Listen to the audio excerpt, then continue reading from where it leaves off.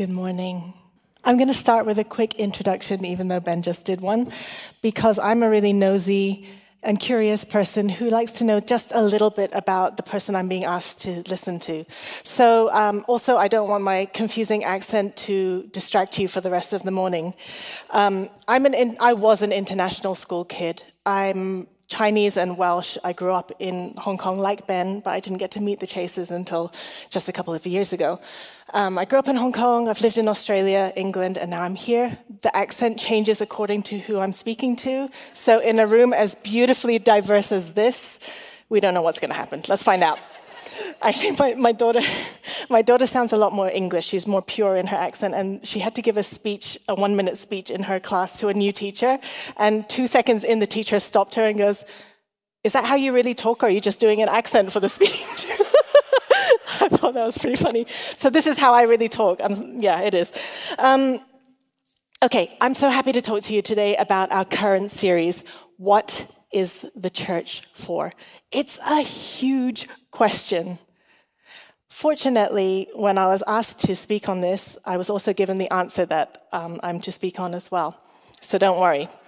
But this isn't the first huge question I've ever had to deal with. I'll tell you a little story. Back in 2001, I was sitting in the back of a taxi, sandwiched between my then fiancé, Tom, and his little brother, Ed. We were on the way to the airport to return home after having attended a massive church conference. My thoughts were all over the place. The taxi driver was this lovely, friendly Muslim gentleman who was really keen to chat to us about all things faith and religion. We went around all the regular issues and talked about this and that. And finally, he said to us, "Okay, guys, we're nearly at the airport. Before we part ways, let me ask you this one last question. What, Christians, is the meaning of life?" I sat there quietly, trying to look contemplative, scrambling madly in my head for the best, most impressive, watertight answer to this question. Luckily, it was Ed who piped up. He goes, "I got this, guys. The meaning of life is to worship God." Yes. It was the right answer. The taxi driver said, "Yes, that is the right answer." And we all sat in the back of the taxi, nodding knowingly until the end of the ride. I had been so distracted that week, but luckily Ed had been listening, and he caught the fact that someone in one of the sessions he attended had said that exact line. The purpose of life, the meaning of life, is to worship God. It's a huge existential question. And since then, that many years ago, I've spent a lot of my time thinking over that question. And today, these two big questions converge. What is the meaning of life? Why are we here? And what is the church for? Why are we here? Could it be that the answer is the same, to worship God? What is worship, though? The dictionary definition is never going to get us very far, but it's an acceptable place to start. So here it is. According to Google, worship is the feeling or expression of reverence and adoration for a deity. If I'm honest, when I think of worship, still now I often think of that. Some of you will get that. What is it though? What does it look like? Who does it? And most importantly, can I opt out? Author David Foster Wallace was one of the most creative and brilliant minds in recent times, sadly no longer with us. But he puts it really, really well in this little excerpt from a speech he gave in 2005. Because here's something else that's weird but true. In the day-to-day trenches of adult life, there's actually no such thing as atheism. There's no such thing as not worshiping. Everybody worships. The only choice we get is what to worship. And an outstanding reason for choosing some sort of God or spiritual type thing to worship is that pretty much anything else you worship will eat you alive. If you worship money and things, if they are where you tap real meaning in life, then you will never have enough. You will never feel you have enough. Worship your own body and beauty and sexual allure, and you will always feel ugly. And when time and age start showing, you will die a million deaths before they finally plant you. Worship power, and you'll feel weak and afraid. And you will need ever more power over others to numb you to your own fear. Worship your intellect. Being seen as smart, you will end up feeling stupid, a fraud, always on the verge of being found out. The insidious thing about these forms of worship is not that they're evil or sinful, it's that they are unconscious. They're default settings. They're the kind of worship that you just gradually slip into day after day, getting more and more selective about what you see and how you measure value, without being ever fully aware that that is what you're doing. So, a Christian, then, is someone who has made the conscious decision to worship Jesus. Does saying that I worship Jesus mean that I worship Jesus? Another question here. This is a somewhat, in my opinion, cocky question that was made popular by Billy Graham. If you were arrested for being a Christian, would there be enough evidence to convict? My pastor growing up used to put it this way: if you want to know what I worship, ask my calendar and my bank statements. They will tell you.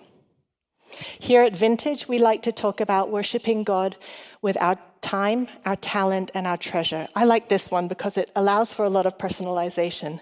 The way I worship God might not look exactly like the way you worship God, and there's going to be more on this coming later. What I do know more and more every year that goes by is that my decision to consciously worship Jesus was the beginning of the most wonderful adventure. Now, last week, we heard from Ben about Jesus. Jesus is the way, the truth, and the life. Why did he come? He came to us. Why? He came to give us life, and to give us life to the full, abundant life. Jesus came. God is here. Where? In the church? Before we receive today's Bible reading, I'd like to invite you to receive it as a call to worship. The whole book is a call to worship. But let's pay special attention today to the locality of God's presence. This is a passage from Chronicles that is actually a psalm penned by David on the occasion of the Ark of the Covenant being brought into the city of God.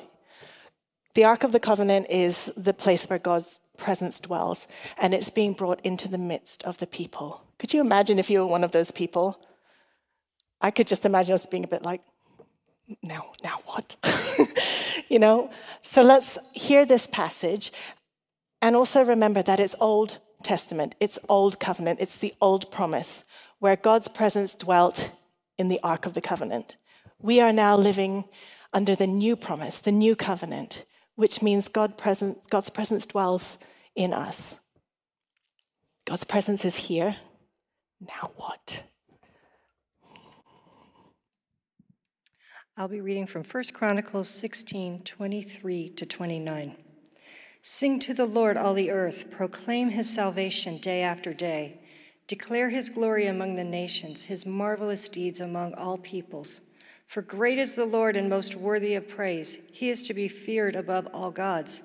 For all of the gods of the nations are idols, but the Lord made the heavens. Splendor and majesty are before him. Strength and joy are in his dwelling place. Ascribe to the Lord, all you families of nations. Ascribe to the Lord glory and strength. Ascribe to the Lord the glory due his name. Bring an offering and come before him. Worship the Lord in the splendor of his holiness. And now, verses 35 and 36. Cry out, save us, God our Father, our Savior. Gather us and deliver us from the nations, that we may give thanks to your holy name and glory to your praise. Praise be to the Lord, the God of Israel, from everlasting to everlasting. Then all the people said, Amen, and praise the Lord. That's the word of the Lord. Thanks be to God. The psalm is much longer than that. That was an excerpt. And I've pulled out for us a few of the verbs to consider, the action words. Sing, declare, look, remember, ascribe, bring, tremble, let, give. There is so much to unpack in that response, David's response to God's presence among us. And I highly encourage you to spend as much of your life unpacking it as you possibly can. But there's just two ideas that I'd like to bring to our attention this morning. And the first is this. We are called to worship God on the most personal, intimate, deep level that there is. And two, we're called to worship together. One without the other means we're missing out. One without the other might even cause problems. It certainly did for me, and I will tell you that story later. But first, let's talk about singing. Singing is just one element of a worship service, but we like to do it a lot. So it's important that we talk about it, think about it, ask questions, explore it from all angles. Throughout history, people have rallied in songs of protest, in songs of battle, mourning, celebration. In the Bible, we see it often in conjunction with breakthrough. On a psychosocial level, it's been found that community singing, communal art, is highly healing, therapeutic, and beneficial for people, especially in recovery, especially from trauma. There's something powerful but hard to put into concrete words about what happens when people come together to create. Singing together is individuals coming together to form a whole that's bigger than themselves. It puts us into a healthy perspective, even on a very human level. But when believers come together to confess their faith in song, something supernatural takes place. I think choirs are such a beautiful metaphor for the church. Lots of individuals with their own sound, their own tone, their own pitch, their own levels of ability come together. It's like the different body parts having different functions forming one body. And we sing together, we make a sound and bring harmonies that can't be made alone. But wait, do you have to be gifted or even a halfway decent singer to worship God in song in church? We know this, right? But I love hummingbirds. I didn't grow up around them. And they've been this near mythical creature in my mind. And when we moved here to California, I was so excited to find out that they're actually just quite an everyday, normal part of life here. What I was also quite surprised to find out was that they actually don't have a very pleasant song. They're quite screechy. Does anyone know? Has anyone heard them? Keep an ear out for them. They're very cute and not very pretty to hear. But I think God likes to hear them sing. I think he gave them a song. We don't sing because we're overly gifted, some of us. We don't even always sing because we want to or because we feel like it. Sometimes it's a conscious decision. There have been many times in my own life where I've been in pain or I've been so mentally low that it was all I could do to drag myself to church and just assume the position. And in those days, and they still come, it's just the signature move is like, forget it, God, I give up. I surrender. Or it's like, I'm holding on by a thread. Those are my moves on those days. It's all I can do, but I think it's enough. When I do that, it lifts my gaze off myself. My attention goes to my higher power. And I get out of my own head and off myself. But to do that, there has to also be a self. There has to be a me in order for me to ascribe that worship to God. When we sing regularly together, there's a consistent opportunity to reorient our priorities. But sometimes we do feel like it. Bursting into song for joy is one of the most natural things we do as humans. When Tom and I had our first child, Layla, we were very lucky and privileged to get to experience the euphoria that some new parents get to feel. And we would find ourselves singing over her a lot. Tom would sing, "Isn't she lovely?" and "Could you be the most beautiful girl in the world?" It was really sweet. And I was weirdly heavily inclined toward Aerosmith's I Don't Want to Close My Eyes, but it was really deep and like angsty. And so he would sound good and it would be very easy on the ears, and I would be really dramatic and quite embarrassing. We try not to do it too often because said baby is now 13 and we know better than to be that cringy. We try not to do it most of the time. But singing is good and it's natural, but is it all a baby needs? If all Tom and I ever did for Layla was sing to her, not only would it be weird, it would be wrong. It would be downright irresponsible and negligent, and she probably wouldn't have survived this long. A baby requires more than a song, and so does God.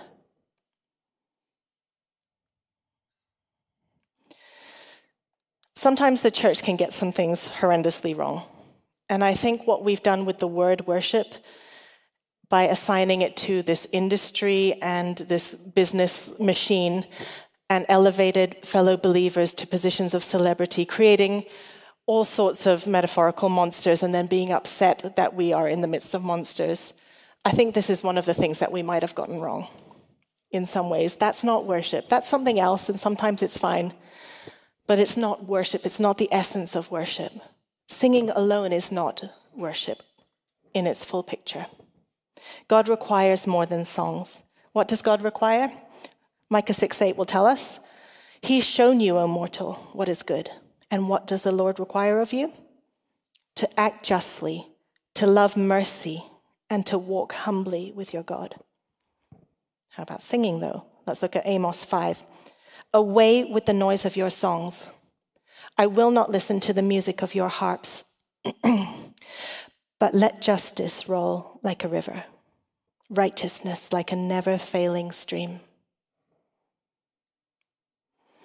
So what might justice mean? That's a really big question again, and it needs a series of its own. So we'll ask a smaller one.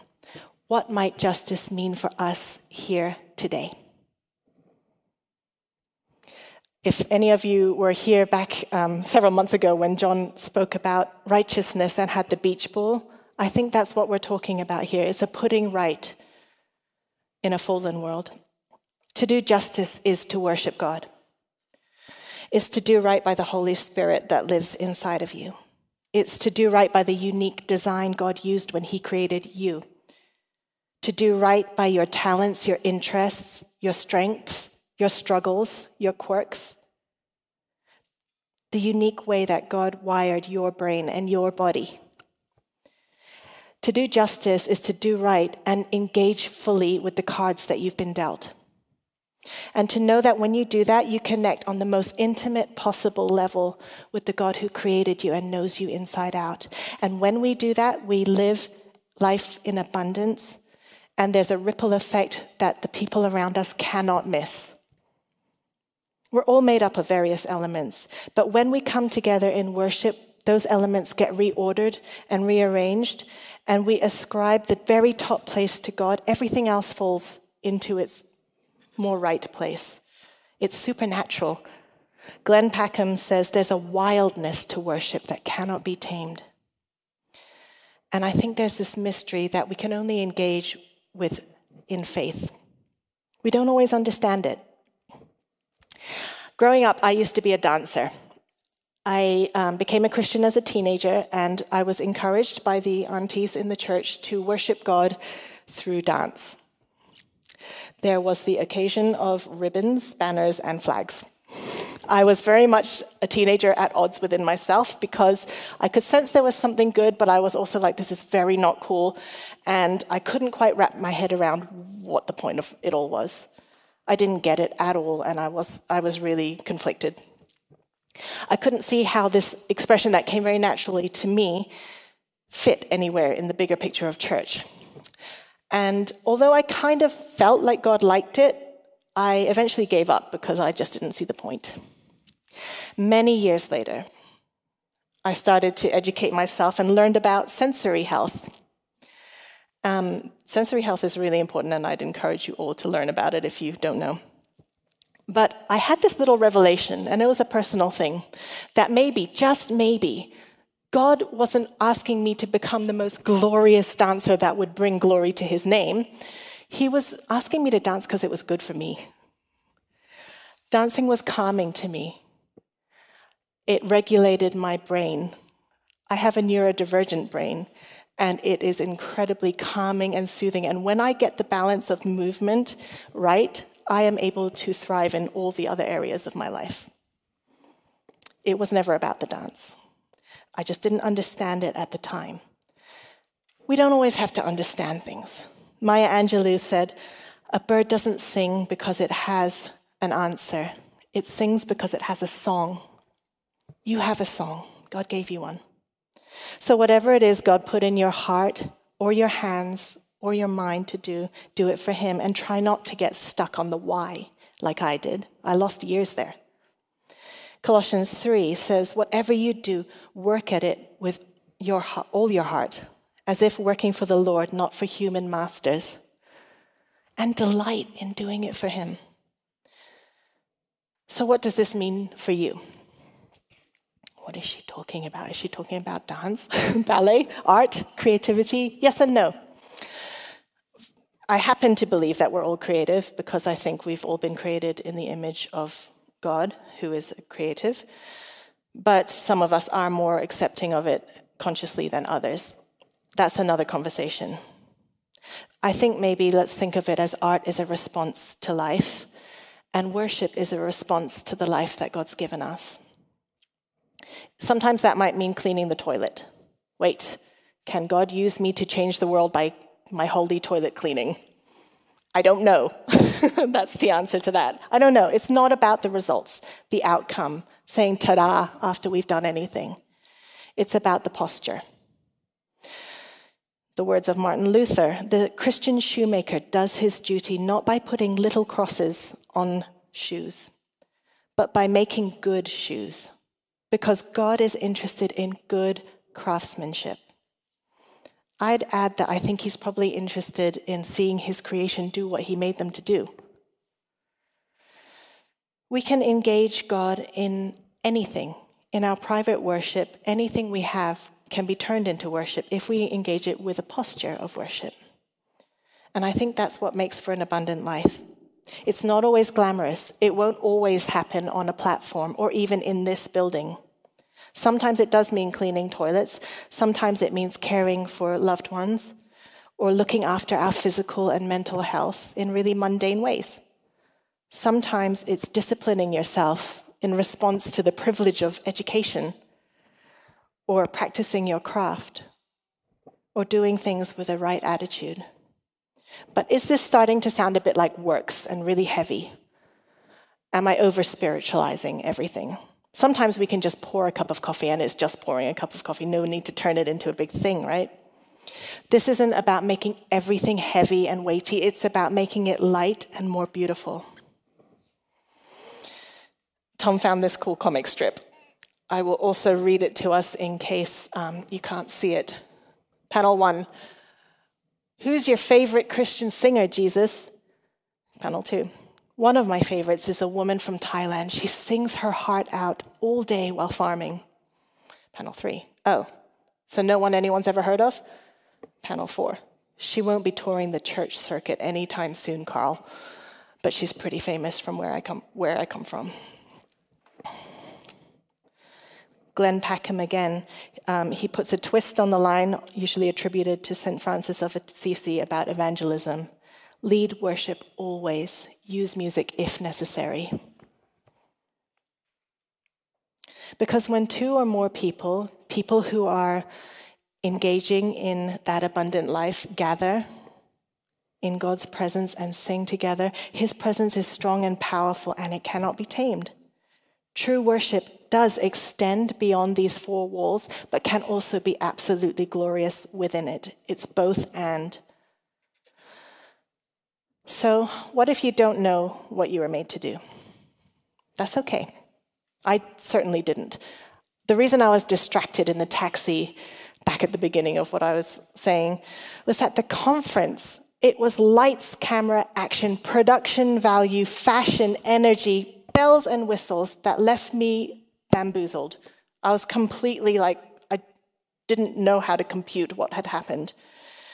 I don't think anybody there meant any harm. But because of the way my brain is wired, and because of the fact that the messages were reinforced repeatedly over the course of years, I came away with the wrong message and I held on to it for years. The message I felt I was receiving from this big platform was, look at us. Look at how marvelously and excellently we worship God. You should like and subscribe. And I did. I looked at them and I looked at me and I didn't see a match. I didn't see a space for a contribution by me. And so somewhere in my heart of hearts, a little voice said, out with the dance, out with the art, out with all things you, and in with all things platform worship. You should learn the acoustic guitar. You need to cut your hair, change your fashion, get some better signature moves. It's a joke, and I'm joking, but it's a really hard-earned joke. But you don't need to worry about me. I'm living my best life now. The message of a worshiper should never be, look at me. Look at me. Worship like me. It should be, look at him. Worship like you. That's what we need to do. And when we do this, we are we're being responsible, doing justice to the innate expressions that God put inside of us, each one of us. They're all a little bit different. And what we also need to do is try our very, very best, never, ever, ever to devalue what is innate in a fellow worshiper. When we worship as our true selves, we're saying to God, amen. We all get to say amen. Let it be. Yes, so be it. Let your plans be. And this all takes a lot of trial and error. The church is a really safe place to work out a lot of this stuff. And so I'm about to finish. But I first want to address a couple of different groups of people in this room. And the first one is anyone here who might be feeling a little bit frustrated or wobbly because you thought you knew what God was asking you to do. You think you know what God made you to do, but it's not working out as you expected it to. Did you hear wrong? Nobody can possibly know this. This is between you and God. And I have a lot of faith this morning that if you ask him, he will guide you and he'll show you. It's about small, faithful steps. I like the words of the tennis player Arthur Ashe. Start where you are, use what you have, and do what you can. Because promotion comes from God, not from man. And then there's somebody here who maybe devalued your screechy hummingbird voice. I'm not saying you actually sound like a hummingbird. I'm saying that maybe you've looked around church and gone, I can't see an opening for me. I don't see where my contribution would fit. I feel that God's word to you is that there is a U-shaped hole in this world somewhere for you to bring the you that God created and designed you to be. And whether or not it happens within these four walls doesn't matter, because when we come in here, we sing and we make a big noise and it's great anyway. But there is a place for your contribution somewhere. Or maybe you're here this morning and you're in a lot of pain, and it's all you can do to just drag yourself into the room and assume the position. We are so glad that you're here. So glad. Because we live in this fallen world, and sometimes we choose to worship in spite of our circumstances. And as we worship God, we do justice to the cards we've been dealt, and we say to God, let your kingdom come in each of our lives and in the life of this church collectively. Because God is here. Now what do we do? Now what do we do? Let's look at those action words again. God is here. Sing, declare, look, remember, ascribe, bring, tremble, give, cry out, praise. And all the people say, Amen. Amen.